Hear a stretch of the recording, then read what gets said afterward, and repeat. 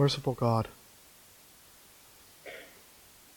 as the prophets looked with anticipation and hope for the coming of your promised one, as Joseph, your servant, responded with fearlessly, with righteousness, to the coming of your Son, Lord, we pray that you would help us to be fearless, to face your world with righteousness through the hope of the gospel that comes through this Son, Jesus Christ, who promises and reminds us that you are with us and that you will save us from our sins. We pray these things in his name. Amen.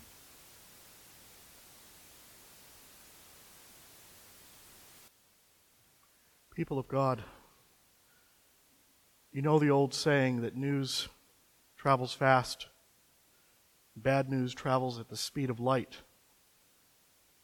This is especially true in small towns. I have an old friend from high school who takes it as her calling in life to keep me up to date on all the scandalous news from Coloma, Michigan, my hometown. And she seldom misses a detail. You can imagine that in this tiny village of Nazareth in Galilee, that they had their share of tongue waggers, people who made sure that everybody's business became everybody's business. And of course, no one can resist the rumor of a pregnancy outside of marriage. The Bible tells us that Joseph is a craftsman, a word that includes everything from woodworking to stone cutting. Joseph is essentially a construction worker.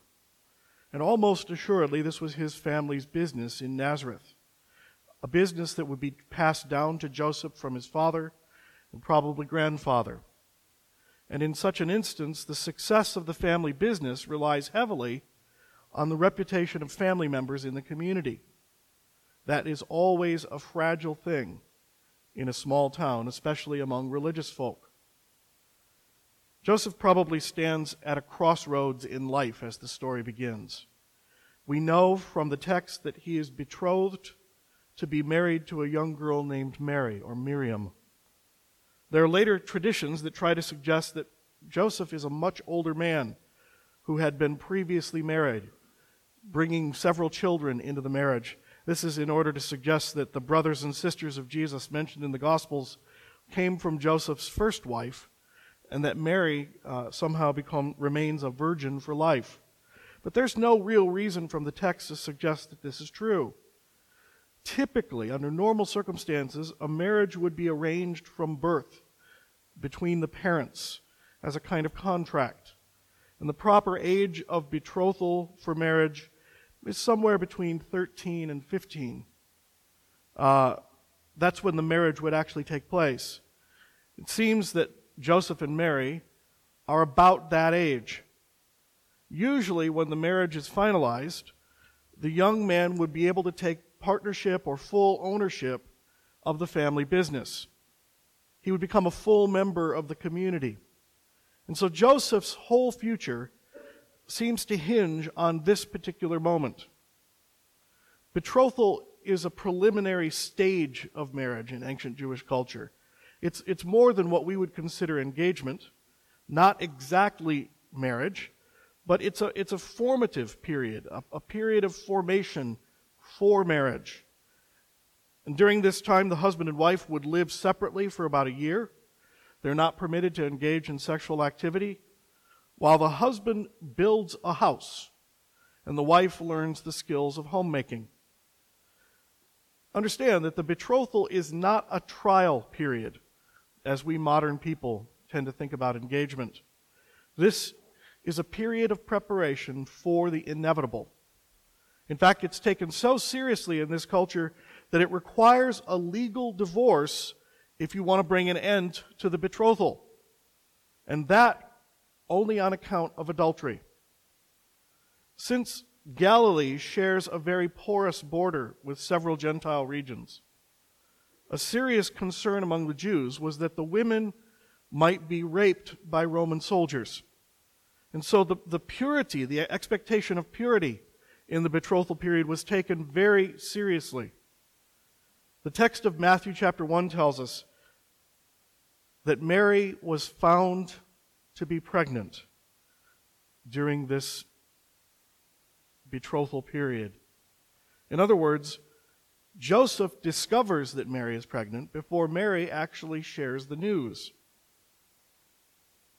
It's possible that the tongue waggers in Nazareth have begun to talk. Maybe Mary is beginning to show. Somehow Joseph learns secondhand that his future wife is with child. That's not the way you want to hear this kind of news. You can imagine the whole world crashing down for Joseph. The reputation of his family in shambles. The business at risk. His future, everything is in jeopardy. And interestingly enough, with all this crashing down around him, the first thing that Joseph thinks about is Mary. Where does this leave her? Now, for those of you who are prone to be romantics, this makes sense. Like Romeo and Juliet, of course Joseph is concerned about the love of his life. But I want to stop you mid-tracks for just a moment. This is not Romeo and Juliet. This is an arranged marriage, a kind of business contract between parents. This is not about two crazy kids falling madly in love. And the natural response in this circumstance in the first century would not be to slide into romantic sentiment. Joseph is not lovesick over Mary, and so the only thing he can do is protect her. The natural response would be to take legal recourse. It would be like if you bought a new car, and when it was delivered, you found out that the manifold was cracked.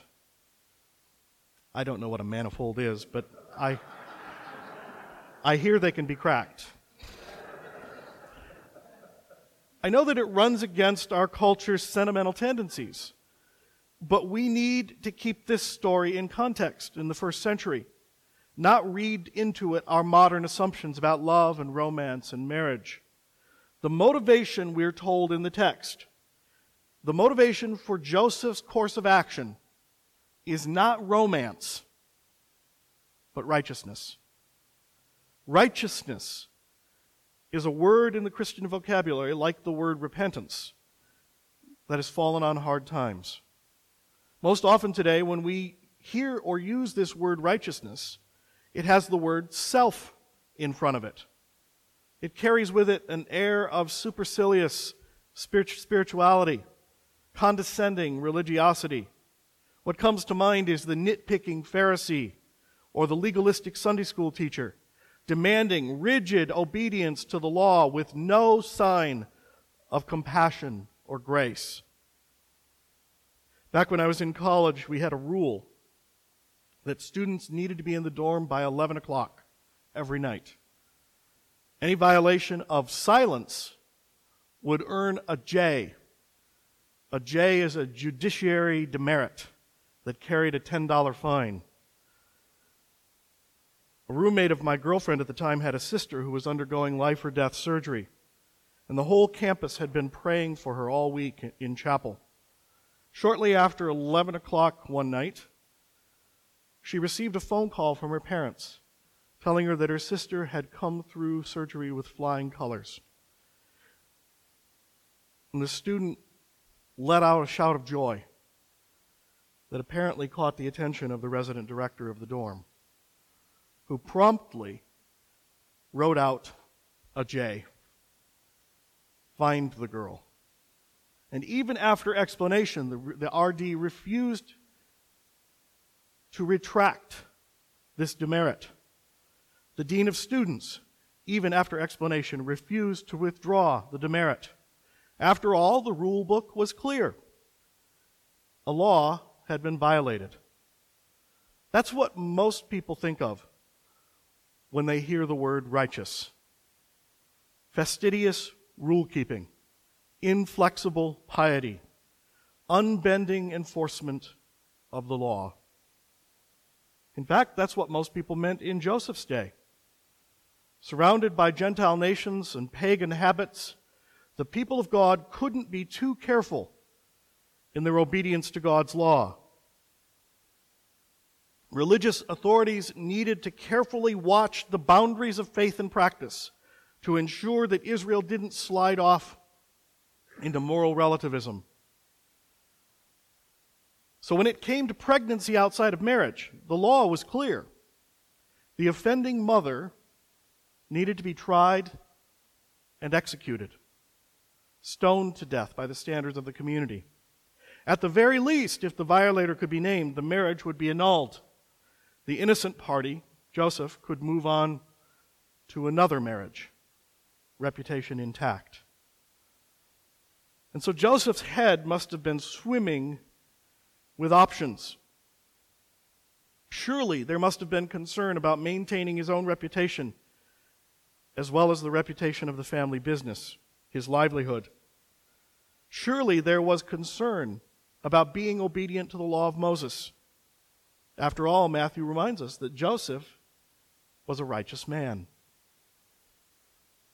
But already, as we come to this point in Matthew's gospel, already we have a suspicion that righteousness is being redefined. Against the stream of popular interpretation, Matthew is hinting that the coming of the promised one, the coming of the Messiah, is changing everything. The previous 17 verses, the first verses of the Gospel of Matthew, contains one of those dreadful genealogies, going on and on about who begat whom and so on. It's too easy for us to simply slide past that kind of record, that record of the ancient saints, and just dive into the meaty stuff. But Matthew's genealogy is wonderful. It's full of surprises. Among them is the mere mention of women. For legal purposes, the mention of mothers in a genealogy is irrelevant. The child received legal status from the father and tribal affiliation from the father, even from a stepfather. Yet Matthew somehow wants to remind us of the important place of women in this story. And these are not just ordinary women. These are 4 women who are either outsiders to Israel or women with questionable pasts, or both. Tamar, Rahab, Ruth, and the wife of Uriah, Bathsheba. You'll have to go back and look at those stories yourself if you want to be shocked. Matthew includes these women in the story. And according to normal standards of righteousness, these women would be invisible. These are the skeletons in the closet. Joseph would be in his legal rights to disregard this woman Mary, to cast her aside like yesterday's newspaper. But the account of the genealogy in Matthew speaks of a shift in understanding of the place of women in God's plan. Righteousness under the coming Messiah is going to look different than most people assume. It's going to move beyond any notion of legalistic rule-keeping and become a manifestation of God's grace and God's mercy. Move forward just a moment in the Gospel of Matthew to chapter 5, Jesus' Sermon on the Mount. Jesus warns his followers that if they're going to see the kingdom of God, their righteousness needs to surpass the righteousness of the Pharisees and the law keepers. Surpass it. Not in becoming more legalistic and fastidious, not in becoming more prudish about law keeping, but in recognizing the real purpose of the law. What is the real purpose of the law? To reveal the character of God and to create a people who reflect His own image. In other words, the purpose of the law is not to create rule keepers. It's to create a people who look more like their Creator. in holiness and love, in faithfulness and mercy, in truthfulness and grace. And somehow, Joseph seems to get that. In his righteousness, he chooses not to act on his rights, not to act vindictively or legalistically. Instead, he chooses to act out of mercy. Rather than expose Mary to public shame or even possible death, Joseph begins to think about how to quietly send her away to safety. Even that act would put Joseph at risk. People would wonder. People would talk. What happened to Mary? Why was the wedding canceled? Did something go wrong? All of this would have a serious impact on Joseph's reputation in the community. And as Joseph is mulling this over, something remarkable happens. He has a dream. An angel of the Lord appears to him and says, "Joseph, son of David, do not be afraid to take Mary home as your wife, because what is conceived in her is from the Holy Spirit. She will give birth to a son, and you will give him the name Jesus, Yeshua, Yahweh saves, because he will save his people from their sins. This will fulfill what the Lord has said through the prophet. The virgin will conceive and give birth to a son, and they will call him Emmanuel, which means God is with us." The notion of a virginal conception remains a scandal to most of us modern people. Many of us presume that it represents the naivete of a pre-scientific culture. People who didn't understand biology, who think that magic and virgin births happen all the time. But Joseph clearly understands enough biology to know that that usually a child has a biological father. There is something scandalous about this pregnancy. And the explanation of the angel doesn't make things easier, it makes things harder. Your bride is pregnant, he's told, by the creative power of the Holy Spirit.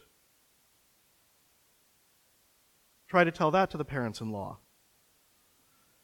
This is not the pagan notion of some male deity descending down to have intercourse with a human female. In fact, the word spirit is feminine in Hebrew and neuter in Greek. Matthew's language here speaks of an act of creation, not procreation. Much like the creative power of the Spirit in Genesis chapter 1, God has chosen to start over by a second act of creation. This child, born of a virgin, who will be Emmanuel, God with us. As difficult as that is to grasp, Joseph wakes up, and because of his sense of righteousness, he obeys immediately. He moves the wedding date up. He takes Mary home to be his wife.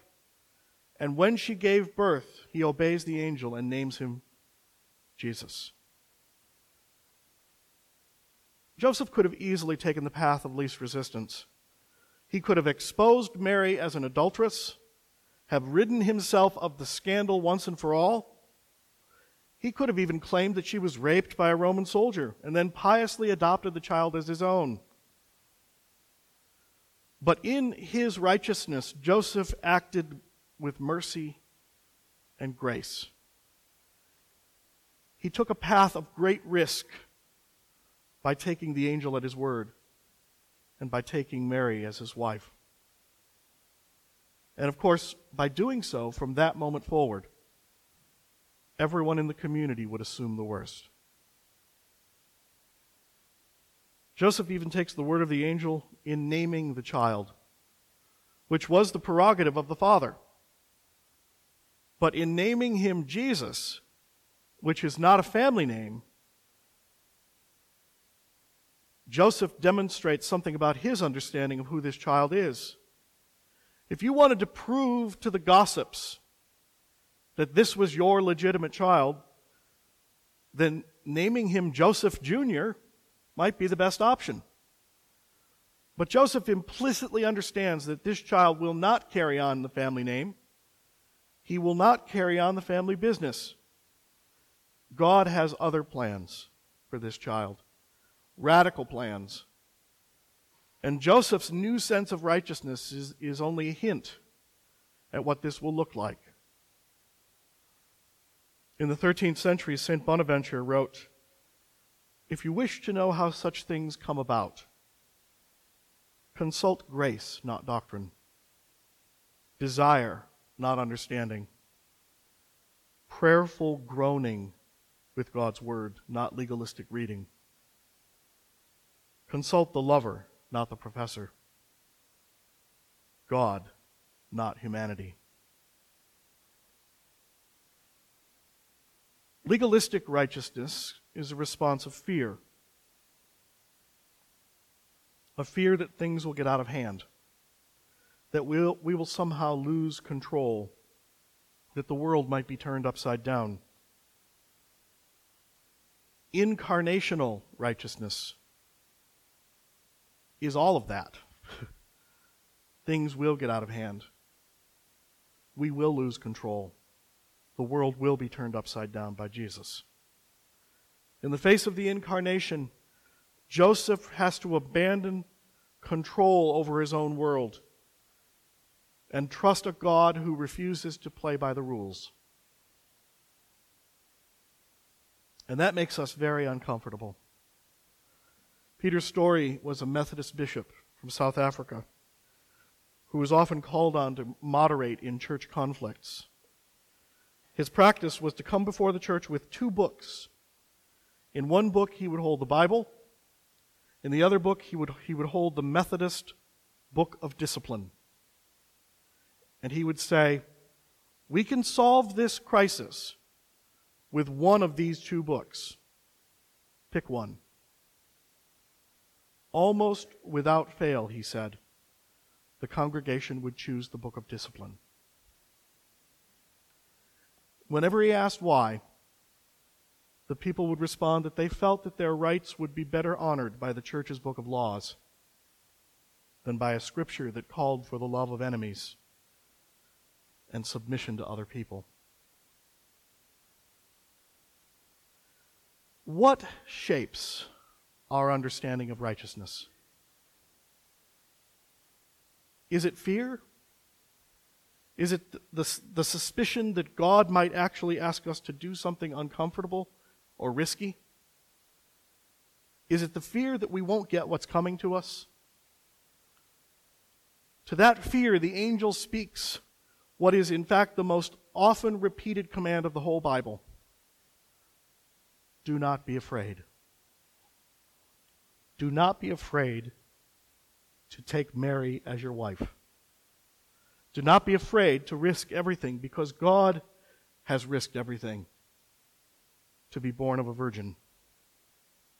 Don't be afraid to live by a mercy-filled understanding of righteousness, because God is graciously with us in Jesus Christ.